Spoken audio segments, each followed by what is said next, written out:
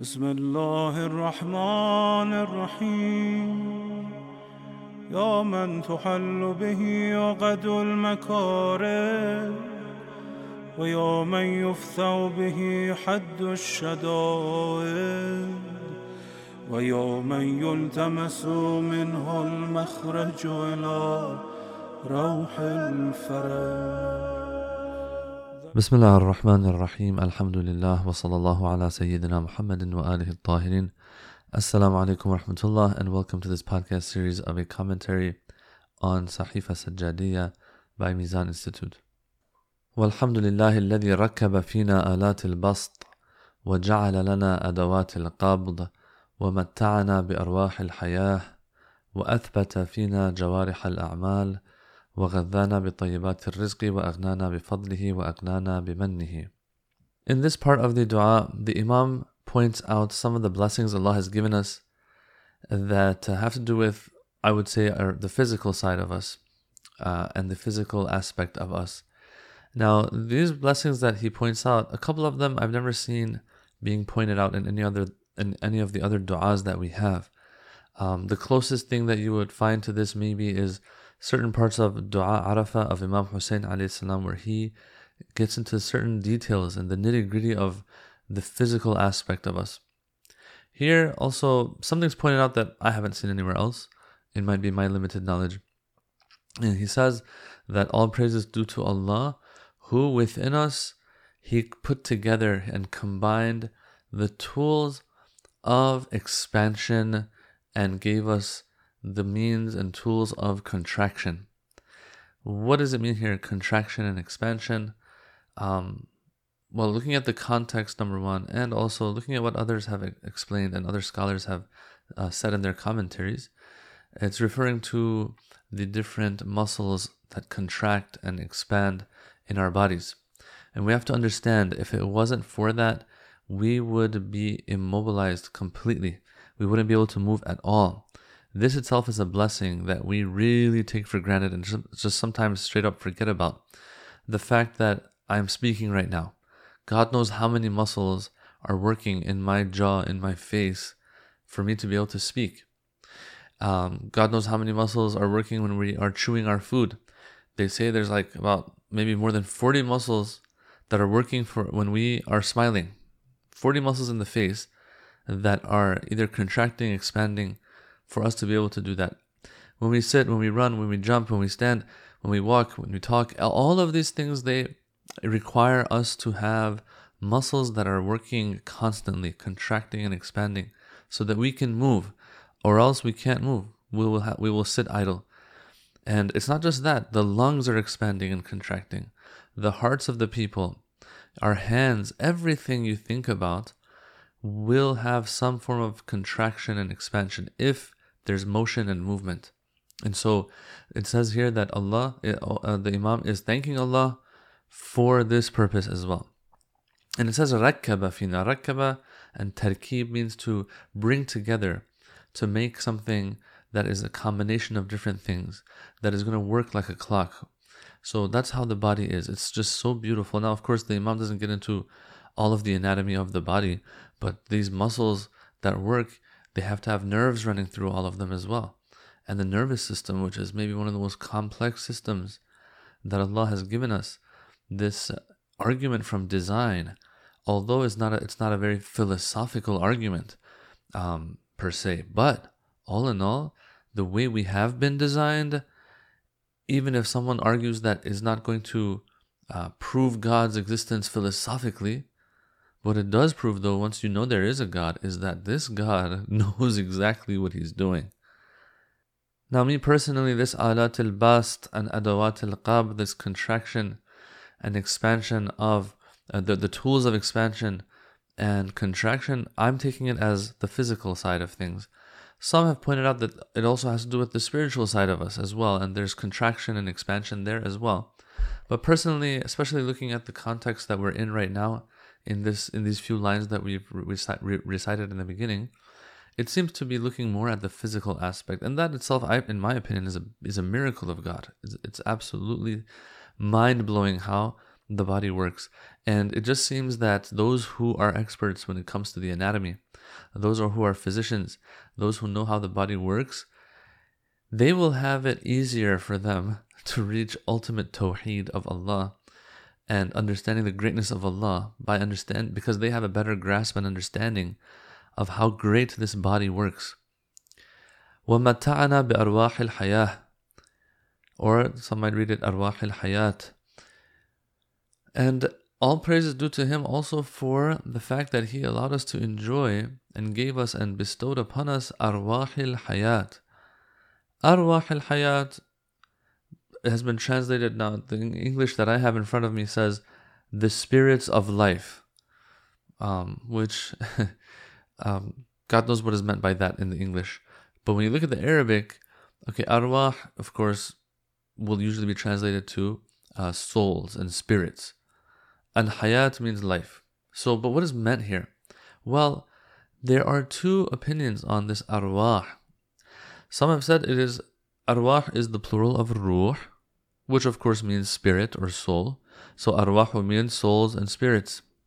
But as I said, there is a context here that we have, and it's usually speaking of, in this context, it's speaking of the physical aspect of things, it seems, at least in my very humble opinion. And so others have pointed out that arwah here, in this particular context, is not the plural of ruh, meaning spirit or soul, but arwah here is the plural of rawh. So there's a difference in the Arabic language between ruh and rawh. Rawh is going to be speaking of, or is going to mean those things that make life, that facilitate life and make it livable and pleasant and pleasurable. Okay, those things of life, those aspects of life that allow us to just have a normal, pleasurable, pleasant life. So Allah subhanahu wa ta'ala allowed us to enjoy the good aspects of life that allow us to live. That's what I personally think that the Imam is saying here. He blessed us with these things as well. Think about it. A lot of the things that we do in this life, a lot of the ways that we live in this life are going to be pleasurable ones, or at least pleasant ones, or at least ones that are not painful. So, and at least that's the default and the rule. So, for example, Allah could have made eating and drinking not a pleasurable experience, but a hard one, a painful one. He could have made, looking at far distances painful on the eyes, let's say. He could have made a lot of the things that we do. He could have made the fact that our heart pumps. He could have done something so that we feel our heart pumping all the time. Think about it. When you're sitting there and the heart is pumping, you don't feel something beating in your chest unless you're anxious about something and so on. But the default is you don't feel your heart pumping. Do I feel my lungs like expanding to the point where when I'm breathing, to the point where there's pressure on my chest because my lungs are expanding? I don't feel it. Once again, if it's a certain situation, that's different. If I'm exercising very hard, that's different. But all in all, when I'm sitting there, no, I'm not feeling any of this. Most importantly, when we've had a meal and our body is digesting that meal, we don't feel anything. Although if you were to go inside the stomach, you would see that the acid that's there is a very strong acid. Now, for us, at least the human beings, the acid we have isn't anywhere close to some of the animals out there. But even the acid that we have is not burning the lining of our stomach. We're not feeling any of that. While if you were to go in the body, you would see that like there's a lot of twisting and turning, and when the body is digesting food, there's a lot going on there. It's like an earthquake in there, but we don't feel any of it at all. Allah bestowed upon us, He blessed us with arwahil hayah, meaning that He made life, He facilitated life for us in a pleasant way, in a way that's not painful. At least that's the rule. When I have to get a haircut, I don't feel my hair getting cut. It's not painful when I'm clipping my nails. All of these things that we do, all of the things that happen as we live and as the body is living and is alive, all of these are either pleasant ones or at least ones that are not painful. So this is something that Allah is praiseworthy for, and we need to thank Him for. وَأَثْبَتَ فِينَا جَوَارْحَ الْأَعْمَالِ. He put within us those limbs and body parts that we need to get things done.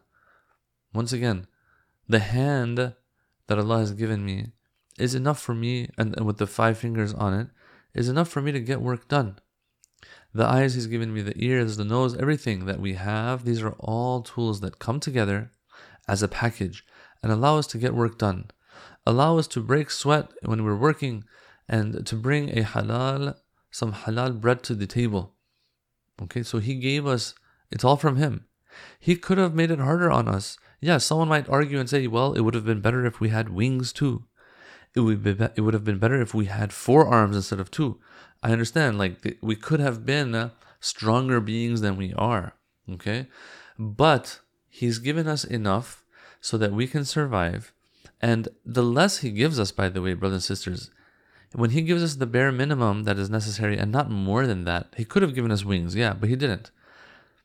When He gives us the bare minimum of what we need to live our lives and survive, and life could have been easier than this even, but it's not on us. As a result of that, we are rewarded more for working hard in this life. We have to understand that Allah subhanahu wa ta'ala, He could have made us stronger physical beings than we actually are. He could have given us wings. He could have given us strength 10 times more than what we have. Look at the animal kingdom. Look at how strong some of these animals are. We are weak beings. We are weak animals, brothers and sisters. Yeah, if we look at the physical side of ourselves, we are mammals, just like other mammals. But we are some of the weakest ones when it comes to the physical strength. Well, that some have explained that Allah has given us the bare minimum that makes it easy for us to live. But it could have been easier, but Allah didn't give us that. Why? He's given us less so that we can be rewarded more because we're working hard. So that itself is a blessing, number 1, that He's given us what we need to survive. And number 2, the fact that He gave us the bare minimum that we need to survive. Alhamdulillah, we have 5 fingers on our hands. That's enough. Yeah, someone might say we could have had 10 fingers, it would have been better. First of all, we're not sure if it would have been better, but assuming that is the case, we still can survive with 5 fingers. And so Allah gives us 5. He gives us the bare minimum, rewards us greatly for using this bare minimum to live lives within the boundaries of Islam, and inshallah when the time comes we leave this dunya. That's simple. أثبت فينا جوارح الأعمال. What we needed to get work done, Allah gave us. وغذانا بطيبات الرزق. He fed us and nourished us with طيبات الرزق. طيبات الرزق means the pure of His sustenance. The pure form and the purest forms of His sustenance. Now, food will be one of the best examples. So the food that He has given us is the pure food. Now here, when it says He gave us of the pure food of His, the pure form of His sustenance, someone might misunderstand and say, oh, so there's an impure form of sustenance of God as well, but He chose the pure form for us. Not necessarily. This is something that we have in Arabic. That when you have the possessive, sometimes it will imply that possessive is actually an adjective. In Arabic, they say it's idafatul mawsuf ila sifatihi. So here, when it says He gave them of the pure of the rizq, doesn't mean that there's an impure version of rizq of Allah as well. No, all of the rizq of Allah is pure. Okay, so yes, it's possessive, but it's actually an adjective here that we have. And the Quran does mention this as well. كُلُوا مِن طَيِّبَاتِ مَا رَزَقْنَاكُمْ. That, O people, consume and use and benefit from the pure of what Allah has given you. The pure of Allah, of the sustenance that Allah has provided for you. Not that God's sustenance is pure and impure, but you choose the pure form of it. No, if it's impure, it's not even sustenance by Allah. If it's impure, it's just something that's out there that we are choosing as sustenance for ourselves. Or else it's not divine, it's not coming from Allah subhanahu wa ta'ala. You can't call it rizqullah. It's not a rizq that is coming from Allah subhanahu wa ta'ala. Any rizq that comes from Allah subhanahu wa ta'ala is going to be pure. And so we should be careful not to misunderstand this term here that says طَيِّبَاتِ مَا رَزَقْنَاهُمْ, the pure of that which we have given them as sustenance, meaning that there's also an impure form, but you have to choose the pure form of Allah's rizq. No, as I said, Allah's rizq is going to always be pure. وَأَغْنَانَا بِفَضْلِهِ وَأَغْنَانَا بِمَنِّهِ. These are very similar. They've said that He made us He made us sufficient and needless of others through His grace and mercy towards us. Aghnana comes from ghani and ghina, which means needlessness, which means to be wealthy and rich sometimes even. We have that dua, Allahumma aghnini bihalalika an haramik. Oh Allah, make me needless through your halal from your haram. In other words, through your halal that you give me, make me needless of going ever after haram. This is a dua that they say that we should do, especially after salat. That Allahumma aghnini bihalalika an haramik wa bi ta'atika an ma'siyatik wa bi fadlika amman siwak. That, oh Allah, make me needless of your haram through your halal. Make me needless of your disobedience through your obedience. Bi ta'atika an ma'siyatik wa bi fadlika amman siwak. And oh Allah, make me needless through your grace and mercy from anyone other than yourself. Make me needless of everyone except for you. That's aghnana bifadlihi. And then it says aghnana bimannihi. They've said that it's a similar meaning here. The difference between aghnana with a ghain and aghnana with a qaf, they've said is aghnana has to do with those things that we need right now for our survival. Versus aghnana is those things that we need in the future and we save up and put aside for future use. So Allah has made us needless in every aspect. ثم أمرنا ليختبر طاعتنا ونهانا ليبتلي شكرنا. Alright, so all of this Allah has done, and all praise is due to Him for that. We're great, Alhamdulillah, thank you, oh Allah, let's get on with our lives now. Khudafiz, we have nothing to do with anything anymore. No. ثم, there's expectations though. ثم, so then after all of this is done, أمرنا ليختبر طاعتنا. Allah didn't do all of this and then just let us go. No, He did all of this, then ensuing all of that, He commanded us certain things. He ordered us to do certain things. ليختبر طاعتنا, to examine and put to the test our obedience towards Him. Yes, do you think that He did all of these things just to have done them? No. And the Quran also points out that this is not the case. He didn't just create us in vain and for no purpose. Surah Al-Qiyamah verse 36, it says, أَيَحْسَبُ الْإِنسَانُ أَن يُتْرَكَ سُدًى. Does mankind believe that and think that they're going to be abandoned to futility? Allah's just going to abandon them and He doesn't expect anything from them. He's just going to leave them to themselves. No. He has expectations. Or Surah Al-Mu'minun 115 says, أَفَحَسِبْتُمْ أَنَّمَا خَلَقْنَاكُمْ عَبَثًا وَإِنَّكُمْ إِلَيْنَا لَا تُرْجَعُونَ. That did you think, O people, that we created you in vain, without a purpose, and that you're not going to return to us? In other words, that's the purpose of your creation, to return to us. Okay, so these verses are saying that, look, no, there's an expectation here as well. But we have to look at this expectation in the right way. We shouldn't look at it in the wrong way. So the wrong way would be that when someone does something for somebody, usually they have an expectation. Usually they want to be compensated. Usually they'll want for that person to do something in return to make it up to that person who's given them something, and so on. But we have to understand that when Allah has an expectation, it's nowhere close to these kinds of expectations that we usually have when we do something for somebody. So His expectation is that I've given you these things so that they can be a means of you securing something even more for yourself, not for me. Allah is all sufficient. He is needless of everything. And so He doesn't need our ta'ah and obedience. He doesn't need it. So the expectation He has is not something that's going to return to Him. The expectation He has is that we use that which we are praising Him for and thanking Him for, use that to secure even greater good things for ourselves. That's why we're here. So when it says لِيَخْتَبِرَ طَاعَتَنَا, He wanted to put to the test and examine what we're doing, and if we're obedient towards Him or not, it's all for ourselves. It's not for Him. And so here, if this is the case, then all this idea of, I need to figure out exactly why He has asked me to do everything that He's asked me to do. Why Salat al-Fajr 2 rak'ah? Why Salat al-Maghrib 3 rak'ah? Why do I have to do this? Why is that haram? Look, it says لِيَخْتَبِرَ. He's putting it to the test. When you're putting someone to the test, the whole test is that you're not going to know exactly why they're asking you for what they're asking you for, but they want to see if you're going to listen or not.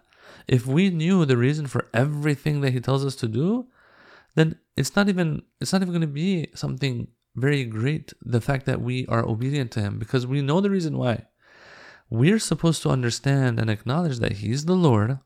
He wants the best for us, and He knows what is best for us, and now He's telling us something to do, and I'm going to do it even though I don't know why He told me. I will know that there's a good reason behind it for sure, but it's not going to be a deal breaker for me if I don't know why He told me what to do. This is a very important thing to keep in mind. Shaitan, he failed this test. Shaitan wanted to figure out, okay, why are you telling me to do sajda to Adam? Oh Allah. Because if you're gonna speak logically here, it doesn't make sense for me to do sajda to him, because I was created from fire, he's created from clay. Fire is superior to clay. Is that not the case? وَنَهَانَا لِيَبْتَلِيَ شُكْرَنَا. So He commanded us certain things to test our obedience towards Him, and He told us to refrain from things, and He did nahi of things, so that what happens? لِيَبْتَلِيَ شُكْرَنَا. He's given us so many things, okay? And so there are some things out there that He has not given us, and He has told us to stay away from. Am I going to take heed? Am I going to stay away from those things so that I can show as a result that I am grateful, oh Allah, for what you've given me, and that suffices me? I don't need everything out there. Some people think that just because something exists, they have to experience it. No, it's not for us. So, especially if it's haram. And so, if Allah is saying stay away from it, me, by staying away from that thing, I am practically showing my gratefulness and thankfulness to Allah for what He has given me. Oh Allah, you gave me this, you gave me that. You gave me this food, this house, this car, these shoes, this outfit, this much money. The rest belongs to others. All right, that's not mine. You've told me to stay away from others' belongings and property. I will stay away from it. I'm not going to overreach and encroach on other people's possessions and properties, and because that's Allah doesn't want me to. And so I'm going to show Allah that what He's given me, alhamdulillah, thank you, oh Allah. To practically show that I'm thankful, yes, I'm going to stay away from that which He's told me to stay away from. You gave me a wife, you gave me a husband, you gave me kids, you gave me all these things. All right, if others are unlawful to me, then they're unlawful to me. You gave me what you gave me, and so I'm thankful to you for that. I'll stay away from that which is none of my business. لِيَبْتَلِيَ شُكْرَنَا. So He wanted to also test our thankfulness, practical thankfulness. So what stands out here is that our practical taking heed of Him and telling us to refrain from certain things, that is our gratefulness to Him. It's not just saying Alhamdulillah, Shukran Lillah, thank you, O Allah. No, you refraining from and me refraining from that which He's told us to refrain from is thankfulness. He's putting our thankfulness to the test practically. So He commands us to do certain things to see how obedient we are. He tells us to stay away from and refrain from certain things to show how grateful we are for what He has given us at least. So this idea of thankfulness being something practical, not just something verbalized, is showing itself here in this part of the dua as well. Okay, so He gave us all these things that we praised Him for, only to come to this ثُمَّ أَمَرَنَا لِيَخْتَبِرَ طَاعَتَنَا وَنَهَانَا لِيَبْتَلِيَ شُكْرَنَا. So that this expectation is there. Everything He gave us is coming with this expectation. This expectation is to our own benefit, not to His benefit. He just wants us to use that which is temporary to secure that which is eternal and infinite. So what do we do though? Do we actually take heed? Do we pass those tests of Allah or not? The Imam continues, he says, فَخَالَفْنَا عَنْ طَرِيقِ أَمْرِهِ. But despite all of this, he did his part, Allah did his part. Do we do our part? Usually we don't do our part. Inshallah, for our next session, the Imam is going to now start speaking about what we've done and how Allah has dealt with us, even though we're not grateful, how He has dealt with us. Walhamdulillahi Rabbil Alameen. Wassalamu alaikum wa rahmatullah.